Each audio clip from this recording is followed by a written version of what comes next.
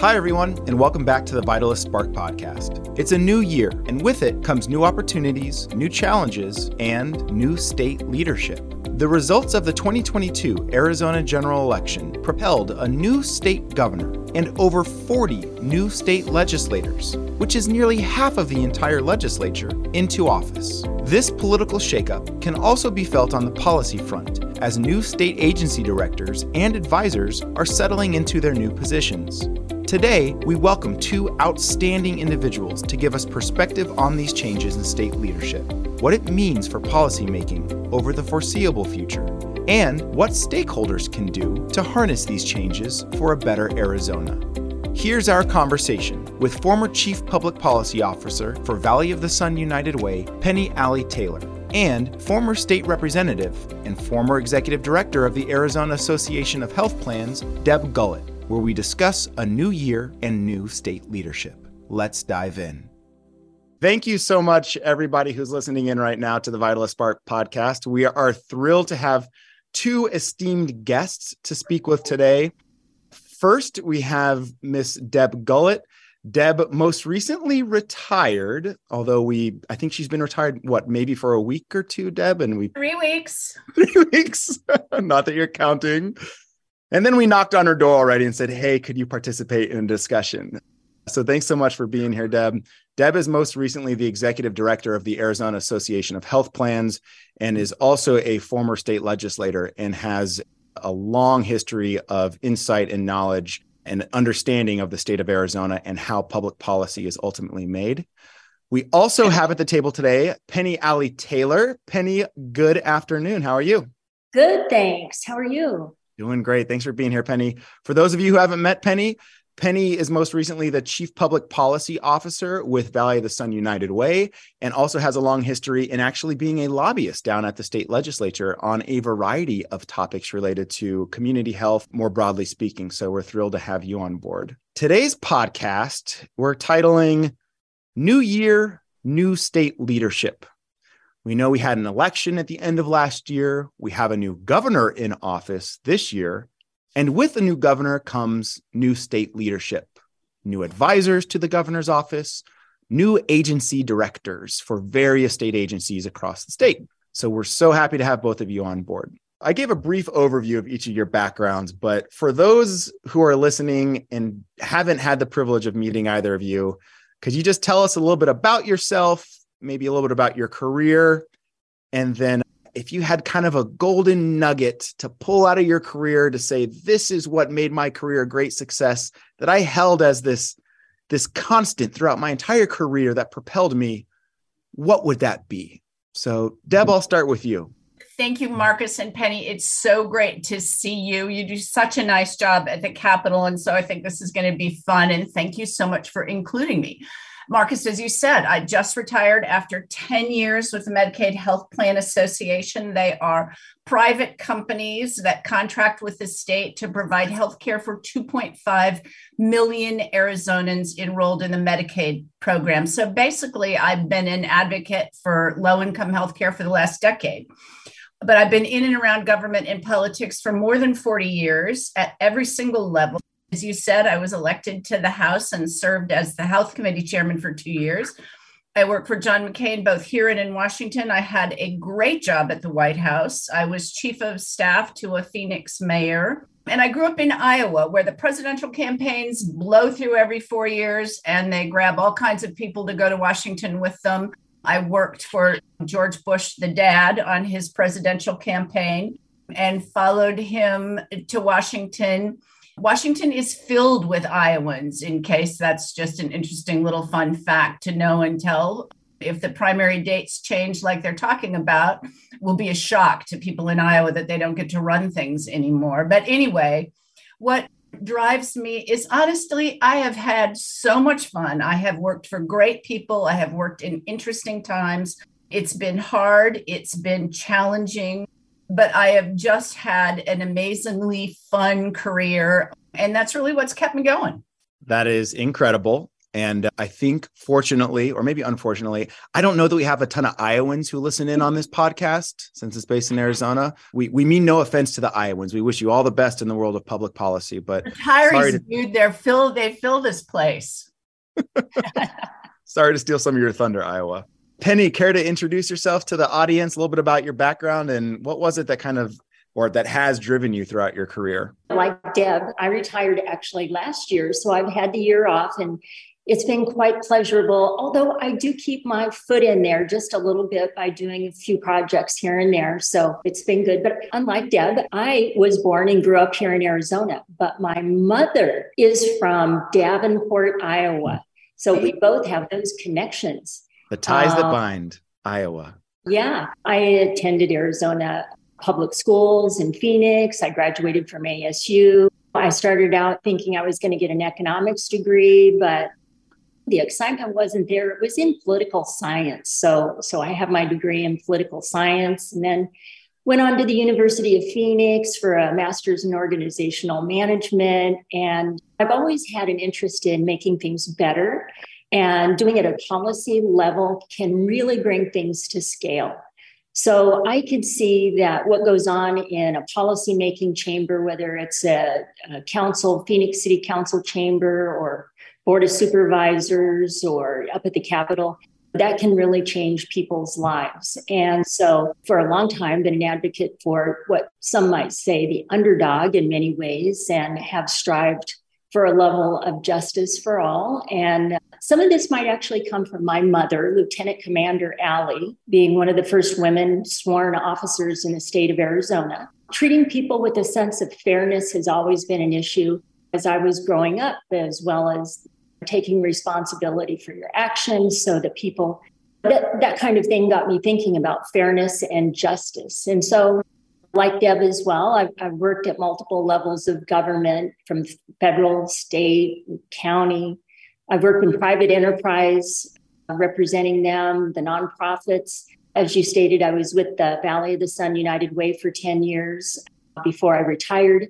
And I've had the opportunity to engage with all the levels of government, representing issues with all the different sectors. So it's been interesting all along the way. And I've forgotten, I've even been elected to serve in public office.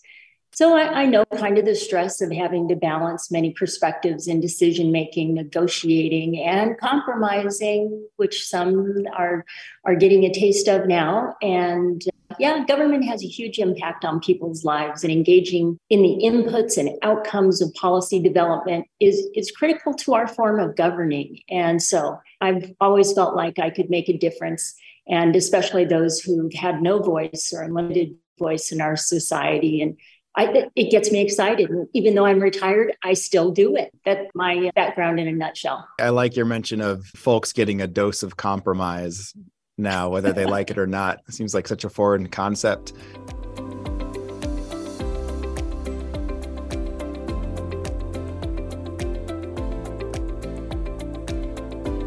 I want to start off with kind of a big picture question. You have both had a handful of years of experience in this public policy and policymaking space. So when you look at this era, this period that we're in right now, in terms of public policy, let's stick at a state level. And if you want to fold in national stuff, that's fine too. But give us some perspective. Like, how do you think about this era in public policy making juxtaposed to those in years past? Are there certain things that really give you hope and make you excited? Are there certain things that concern you? With the new governor coming in, it's a time for new priorities. And her priorities are going to be coming to the foreground as the chief executive of the state. And so this is really going to be an interesting time, because with a split in the executive being of one party and the legislature of the other, it's really going to bring in some diverse dialogue.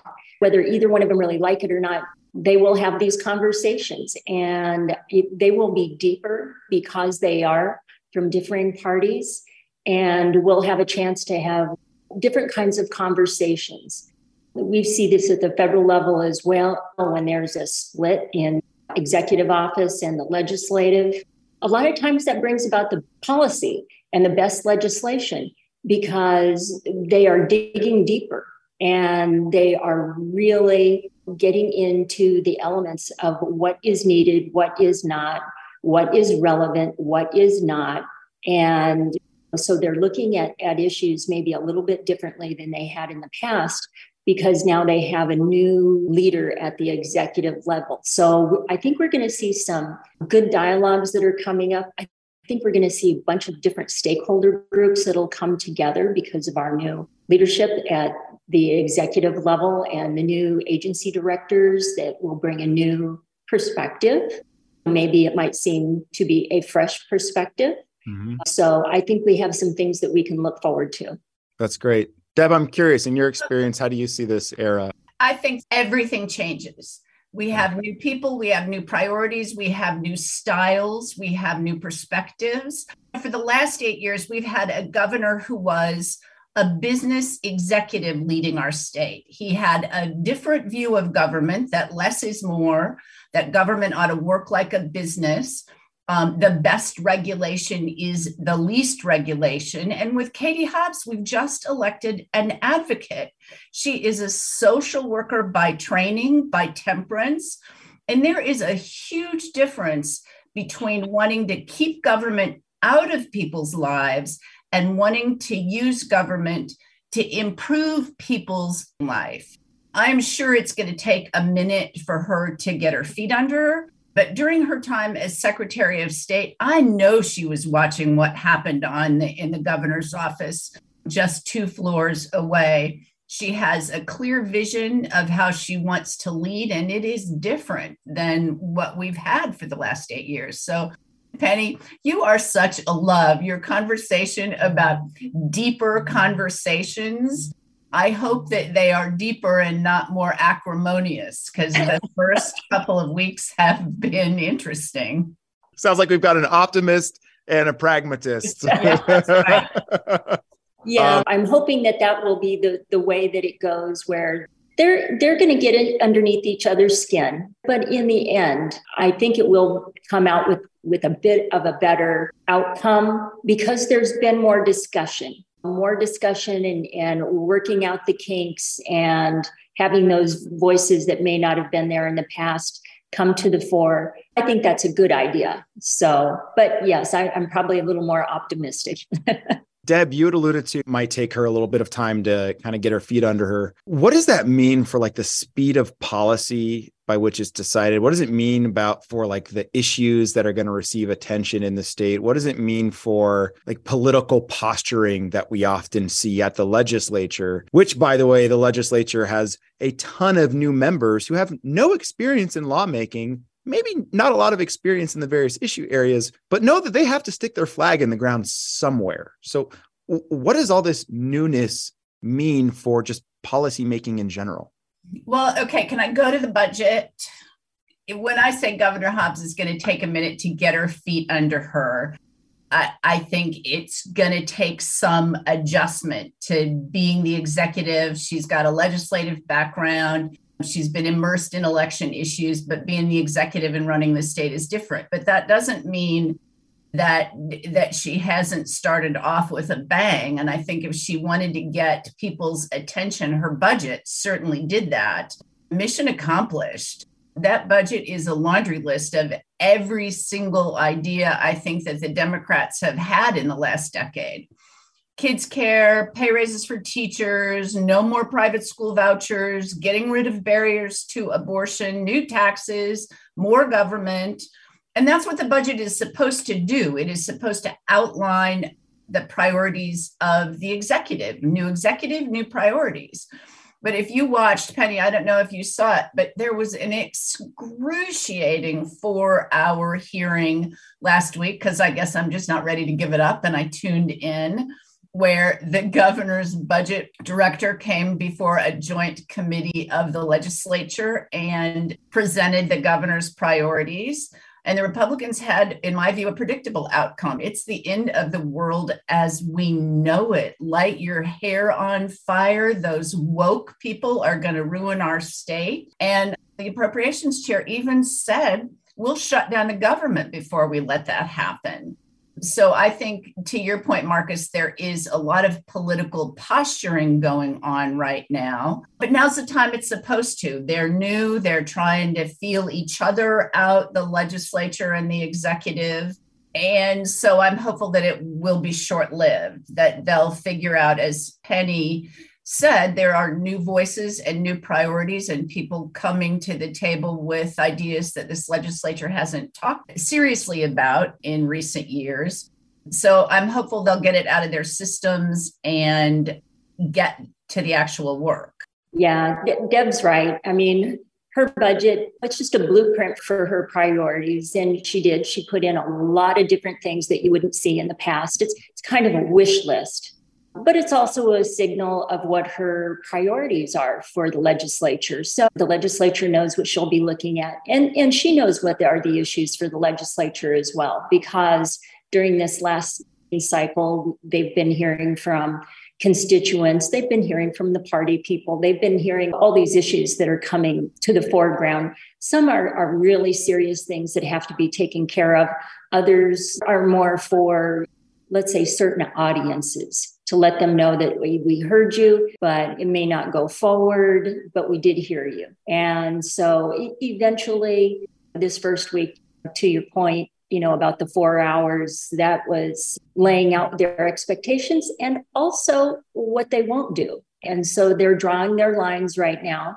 And eventually they're going to be stepped over and crossed, and there's going to be some horse trading to make sure that certain interests get what they need out of it. We know that some of them are going to get a little more than others, but in the end, it will come out. There will be a budget. She's not going to get everything she wants. The legislature certainly won't get everything that they want, because she's got this handy dandy thing called veto power. Right. And so you can move a bill through with 60 in the House and 30 in the Senate, and she still has the one vote at the end. So it'll be an interesting time, and a lot of new members. A lot of members that are going to be learning the curves. They're going to be learning what they can do in their committees. They're going to be learning issues, how they can respond to their constituents, how they can work with their constituents, all sorts of different things going on with the new members. And I think we have more new members this session than I've ever seen,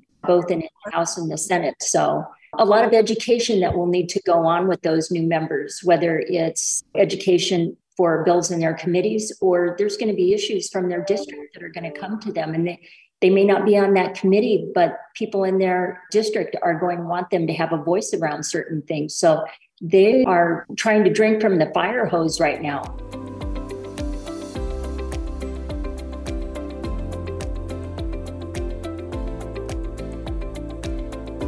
Deb, I'm curious, in your time in state office, does any of this resonate? Does any of it feel familiar? Are you having PTSD at all?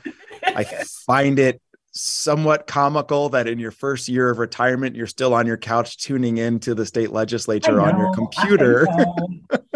I know. I can't help myself. I think that Penny's right. With 43 freshmen, I don't expect that we're going to have massive policy changes this year, because it's complicated to do really big issues while they're trying to find their way around, new rules, new people, new place. They don't know who to trust. Everybody's got an agenda down there. So on opening day of my very first term, Penny and Marcus, you both know Sue Gerard. She was my seatmate, and she came over to the House, and we listened to the governor give the State of the State speech. And then she handed me this big stack of blue folders and said, "These are interest sets for you. These are some easy bills that I think that you should do instead of me to get your feet wet." And I'm like, "Oh, Susan, thank you. You are the greatest. I'm going to be a good one." Until I got to the Education Committee to testify about one of the bills that was supposed to simply update the statutes that we have on the books related to how we teach third grade reading. And most of the bill was just that, just what I thought, just a little upgrade. But who knew that changing 3 words, the words phonics to whole language, or maybe it was vice versa, it might have been whole language to phonics, Anyway, it brought out dozens and dozens of angry parents and angry teachers. I read all the fine print. I knew those words were in it. I had no idea what they meant because I wasn't experienced enough to ask the right questions. We sorted it out, and Gerard thought it was hilarious that I got sandbagged.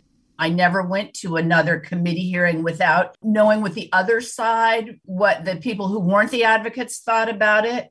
So there's a learning curve. And for a lot of members, and I thought I knew a lot having been around government and politics, but it's a steep curve. Next year, we will probably see hundreds more bills than we've got on tap this year. And next year's an election year, so it's going to be horrible. Yeah, Deb's just right. Usually the freshman legislators, they'll introduce maybe just a couple of bills on topics that were really important to their constituents, or maybe one of the senior members hands them one. Hopefully it's not quite as controversial as that one.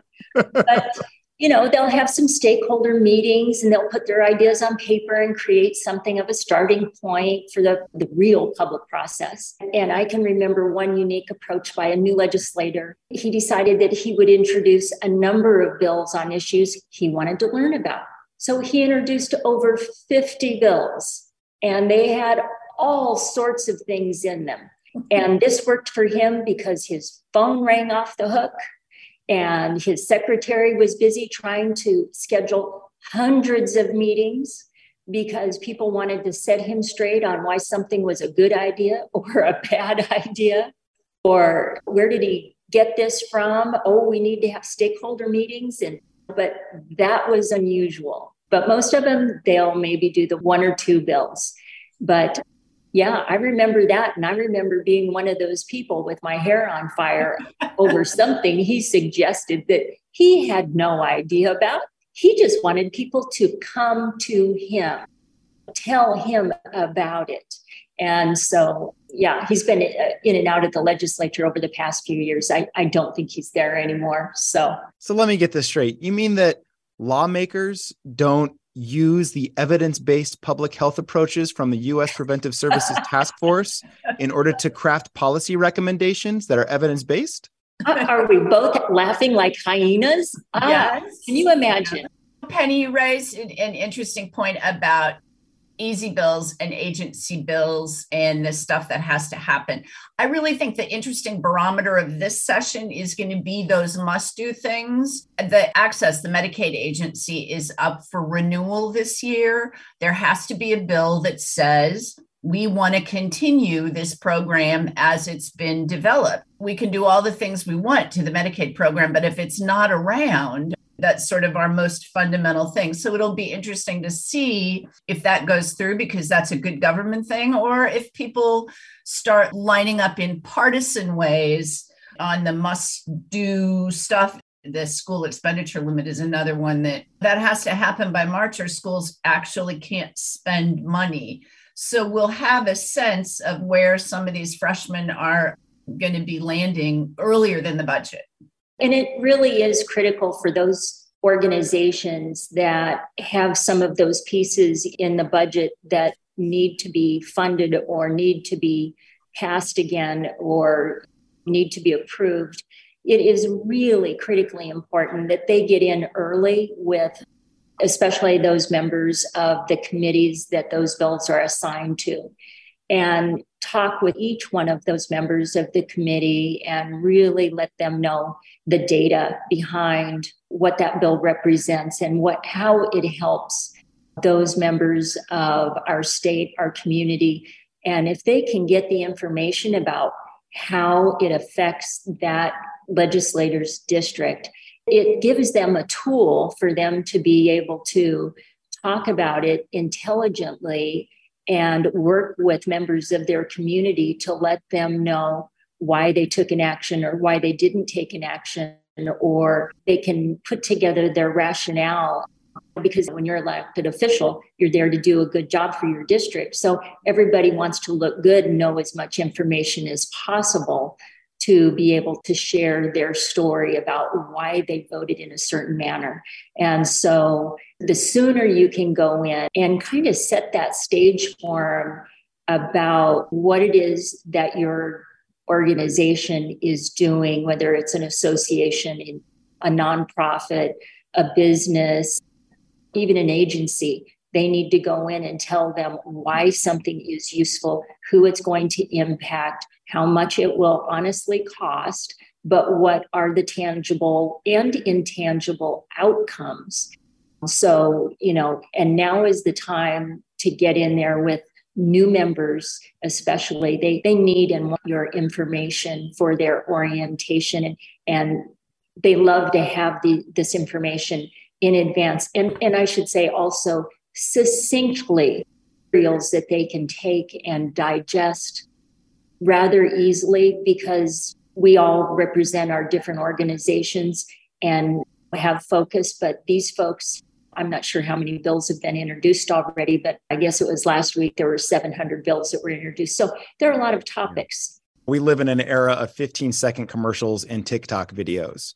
And none of us are immune to that and the effects that it has, essentially, and that there's a lot of issues of the day. And so if you do have a 50 or 100 page report that you need a lawmaker to look at, gosh darn it, make a 1-page executive summary. 1 page might actually be too much.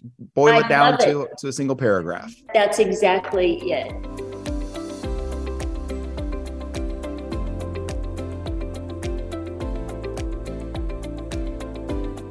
I want to ask, so both of you kind of alluded to this a little bit, that freshman lawmakers, new leadership, there are certain bills that we're going to hear at the state legislature this year that are seemingly no-brainers. Deb, you mentioned, let's keep access as a program. Seems like if you have 2.5 million Arizonas getting health insurance through a program, it's a good idea to keep it around, even if you want to make changes to it. So that's probably going to get approved, but it doesn't mean there's not going to be a little or a lot of politicking around it, which some ideas for reforms will be great. Some of them will seem like completely out of nowhere ideas. So how do you two keep your sanity during each one of these processes? You've seen this year after year after year. Sometimes your hair can get lit on fire, but maybe you're quick to put a colander on your head just to calm it down a little bit. How do you keep your sanity? The people that we have elected, even though some of them I don't agree with in any way, shape, or form, they've gone through what I went through, what Penny went through. They've run for office because they think they have good ideas. And it's our responsibility to sort of help them manage the fire hose that they're drinking from. I don't know that I've met anybody out there that just wanted to get elected to blow up government. Okay, maybe one or two, but that leaves I was just going to say 8 others who are really down there for the right reasons. They may not be my reasons. And in the Medicaid and in the healthcare space, our stuff is complicated. I would go in to see new legislators and start with the very basics. Medicare is for old people. Medicaid is for low income people. And if you don't have any nexus around healthcare, you have to help them take baby steps towards understanding. I mean, I didn't go crazy because fundamentally I thought I was down there for all the right reasons. And second, if you can help somebody understand and navigate a complicated process, that's worthwhile. One thing that I think is very helpful with some of the new members too is they have very good staff, or historically, and I think now too, they have very good staff that can help, that they support the legislative members, but they also inform the public too. So if there are questions that your organization has, you can also call the policy staff member who's in charge of that issue. And also the freshman legislators, they're going to be looking to staff as well. Staff a lot of times has history. If they don't know something, they'll go do the research for you and bring it back to you as a member. Can't say that for all the constituents that might call in, but they do have a lot of history there as well. So it's helpful to have that team and not forget about that part of the team at the Capitol, whether it's at the legislative level or in the governor's executive office. She has executive policy advisors that will be able to answer questions for you or give you guidance on where you can go to get answers, because sometimes it's not in the governor's office. It might be at Department of Economic Security, or it could be Department of Corrections or one of the other state agencies. So I just wanted to throw in that little bit about staff and how helpful they can be as well. And to that point about state agencies, moving away from the state capitol and the governor's office, a new governor also brings with them new state agency directors. This year, Arizona is going to have new leadership at the State Department of Health Services, the Department of Economic Security. Axis will have a new director. The Department of Housing will have a new director, and the list goes on. Policy is still made at the level of state agencies, not just in the state legislature, but also administratively and through regulations in the state agencies. So when you see the incoming slate of state leadership through state agencies, what sticks out? Is there anything that's different from years past? Anything that gives you hope? Anything that gives you concern? How do you kind of look at the role of state agency leadership in the context of policymaking moving forward? Have really been struck by the number of advocates that the governor has appointed. Our new access director used to be a provider of behavioral health services. The new health director was a county public health leader. The housing director is one of the leading housing advocates in the state. DCS is run now by a child advocate. They all have deep skills and experience, so I'm not discounting that. But they all share sort of a common background in an advocacy for the cause that they believe in. And that is so different from most of the members of Governor Ducey's cabinet, who were policy-driven directors. So I think it's going to be interesting to see how that plays out. Make that distinction between the advocate versus, I think your term was the policy-driven. Carmen Heredia, the new access director, versus Tom Betlach, who I won't be mad if I call him out, who was a director. Nobody would ever probably think of Tom first as an advocate. He was driven and could quote numbers and implications better than anybody in state government. Carmen's background and experience is completely different than that. Both of them share a passion for the Medicaid space, but it's just coming from a direction of policy and budget and numbers versus advocacy on behalf of a program that she's been deeply steeped in for years. Tom was always known as like the brilliant finance guy who was one of the longest standing access directors in the state, maybe the longest standing. Yeah, I see that too. And it's funny when you talk about them as being the advocates. And to me, when I look at them, a lot of these folks, I see them as nonprofit leaders. And nonprofits, and I go, oh yeah, I get that. They are both in many times, because it's one profession, it's one area that they care very deeply about. And I don't want to make it seem simpler, but some of the others were more of administrators, it seems, of the agencies, a little bit different. But then when I look back at some of the nonprofit leaders, nonprofits are a lot like businesses. They have to run their agencies. They've got to pay the payroll. They've got to comply with all of the regulations of running a business. The only thing they do, and which this is kind of an interesting misnomer of a nonprofit, is that's just a tax status.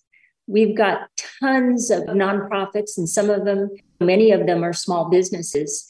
A handful of them are large businesses, and I would say a large business like Goodwill, that's a larger, but we have tons of nonprofits that are like less than 100 employees. But these are all kind of smaller business units that are out there, and maybe differentiation in they have a voice around certain topics that they're very passionate about, and they can go and speak to them in their former roles that they've had.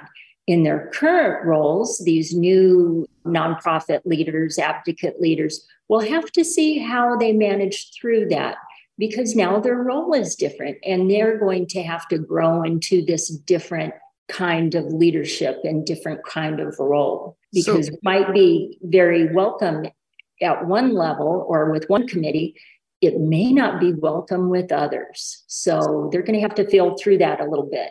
So let me ask, why does this matter? Most of the stuff we hear about in the news, and I'm being facetious and kind of making this a leading statement, but most of the things we hear about in the news in terms of state policy making is happening at the governor's office. It's happening with these wild ideas that are being kicked around with our state lawmakers and the state legislature. We don't hear about the stuff that's happening at the agency level. So does it really matter who's in the leadership positions in these state agencies? The agency directors are the people that actually do the hard work of government. They are the people that make the government work. And I'm okay if the general public doesn't know about him, because as you said, if they know about him, it's probably because there's a problem. But let's look at Access, the Medicaid program. It is a partnership with the federal government. So we have state rules and regulations. We have federal rules and regulations. The feds pay for 70 of it. We pay for 30%. So you've got a lot of money. We need leadership who can manage all of that and be a steward for the program, because today the Medicaid program is going to hit $22 billion. That's way bigger than the actual state government budget. So in my view, those agency directors, like the director of Access, they have all that they can handle. There are plenty of us who can be advocates on their behalf, and we should be, but I think it's the obligation and responsibility of those agency directors to really make sure that the trains run on time and that we don't hear about them in the news, because when we do, it's usually not good. Somebody at corrections escaped, somebody died in a nursing home. We want it to all work, and we rely on them enormously to make that happen.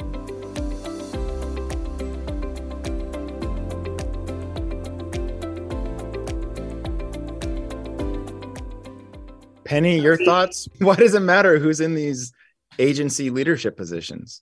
Well, I agree with Deb.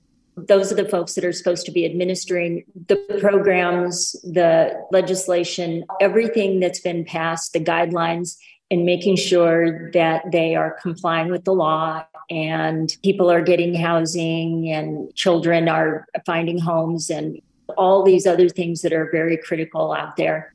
They're making sure that it happens. And so if we don't hear from them, that's okay. And I don't know how some agency directors are a little more flexible, let's say, in their interpretations of being able to get certain things done.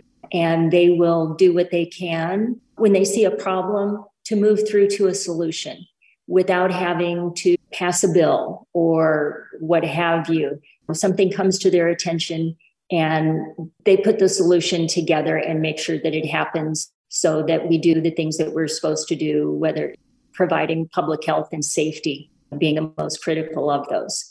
And so when these new folks get in and get on their feet a little bit more, they'll be able to have a little bit of latitude to be able to do those things too. And so they do have experience in their arenas. And so they will be able to maybe jump in a little bit more quickly to do some of those things to help the people that are using the services of their agency, whether it's getting a driver's license or a foster parent that needs some guidance around something or some flexibility on something or what have you. But the number one thing, as Deb said, is they're there to administer the laws and make sure that we're in compliance. And if they do see a problem, bring it to the attention of the executive for getting it sorted out. And if it needs a bill, the agency can work with the legislature to get it figured out. They have a lot of roles, but the number one priority is to administer the laws that have already been passed. Let me paint a picture. You're sitting in a room. You have all the new state lawmakers in front of you. You have the new governor in front of you. You have the new governor's policy advisors in front of you. You have all the new state agency leads in front of you. What's the one piece of advice that you offer to this new state leadership?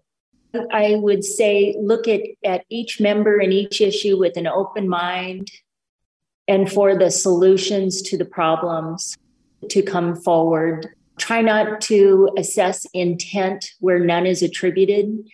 So I know sometimes we walk into a situation, we're already got a cloud over our head and thinking this isn't going to work out well. I think it's really helpful when you can walk into a room and don't put on somebody else what you think their intent will be before you've even had the conversation. When you think the best of folks before you walk into a room and start your discussions, your words and your actions will represent that. I'm here to be with you to solve a problem. I'm such an optimist. I try to think of strategies to help people think about the problems that there are, identify what's the problem that we're trying to solve, and how can we positively move forward together, even though we may not be coming from the same perspective, but how can we possibly work together in a positive framework to find solutions? It's really important that we don't ascribe a certain intent to other, because many times it's just not really there. So many of the bills that pass, they pass with unanimous support.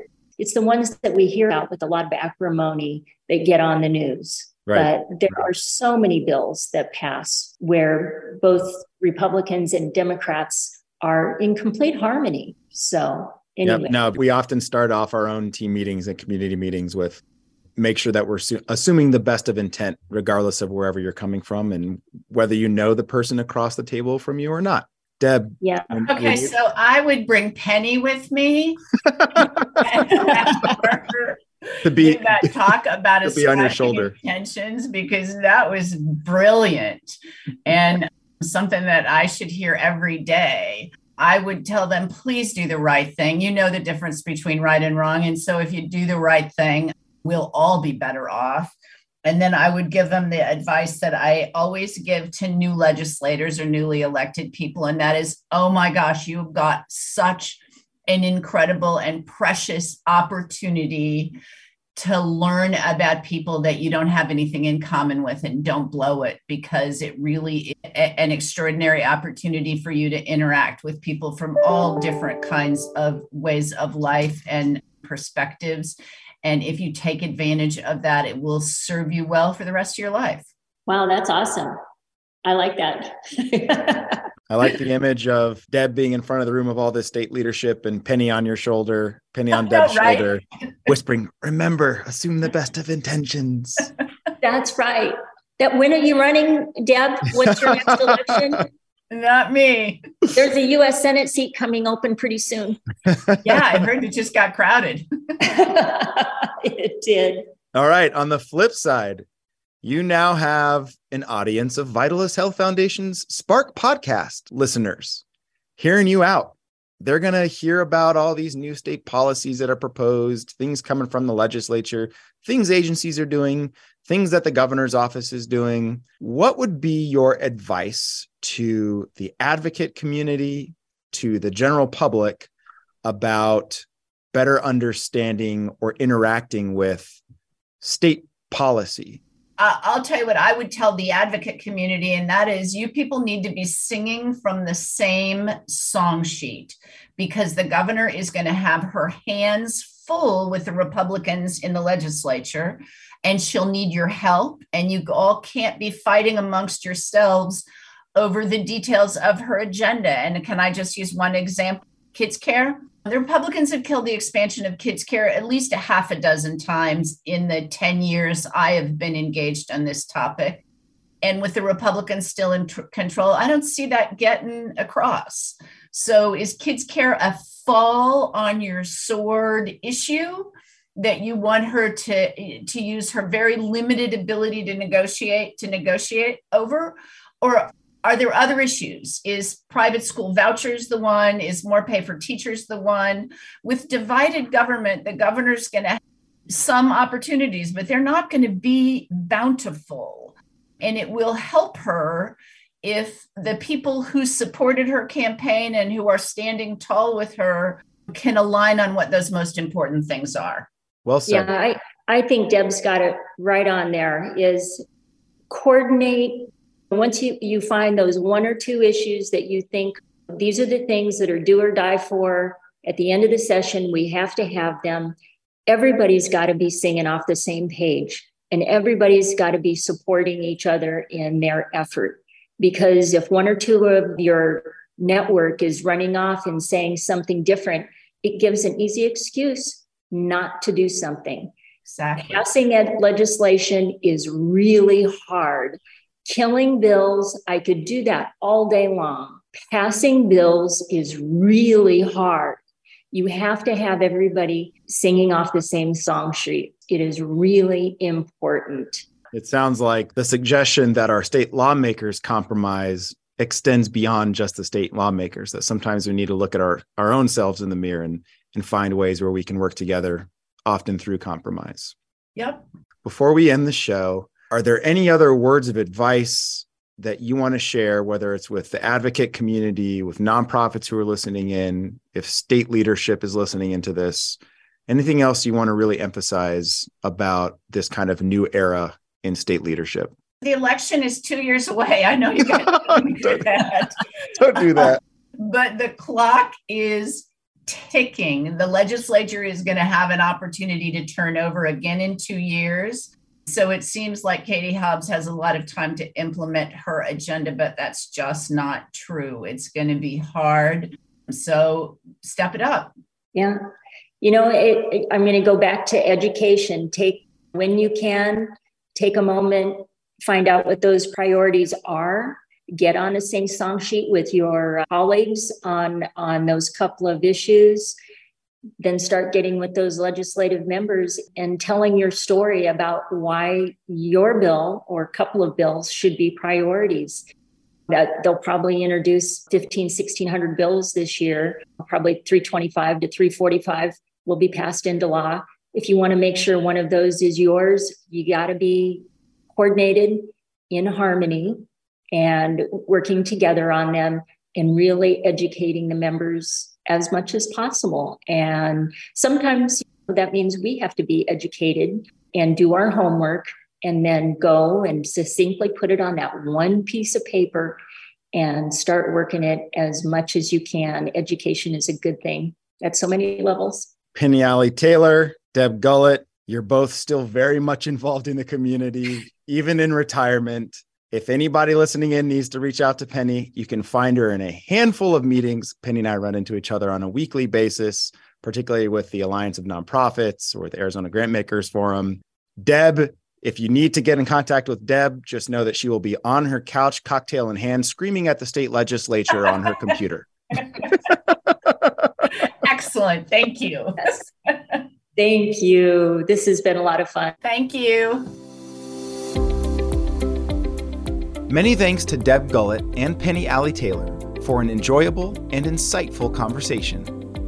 The recent and ongoing changes in Arizona state leadership were sparked by all of us using our voices and voting in the general election. But our civic duties are far from over. New state leadership presents an incredible opportunity for new ideas, new connections, and new solutions, all of which still need input from our individual and collective voice. So reach out to your new state legislators, build working relationships with these leaders, and offer your experience to the issues that we face. Because when Arizonans and their elected leaders work hand in hand, the promise of a healthier Arizona comes closer within reach. As always, many thanks to the team at Gordon C. James Public Relations, Star Worldwide Networks, and producer Rob Trigg for production and sound design. If you like this episode, be sure to check out all of our episodes by subscribing to the Vitalist Spark podcast. Until next time, take care of yourselves and each other.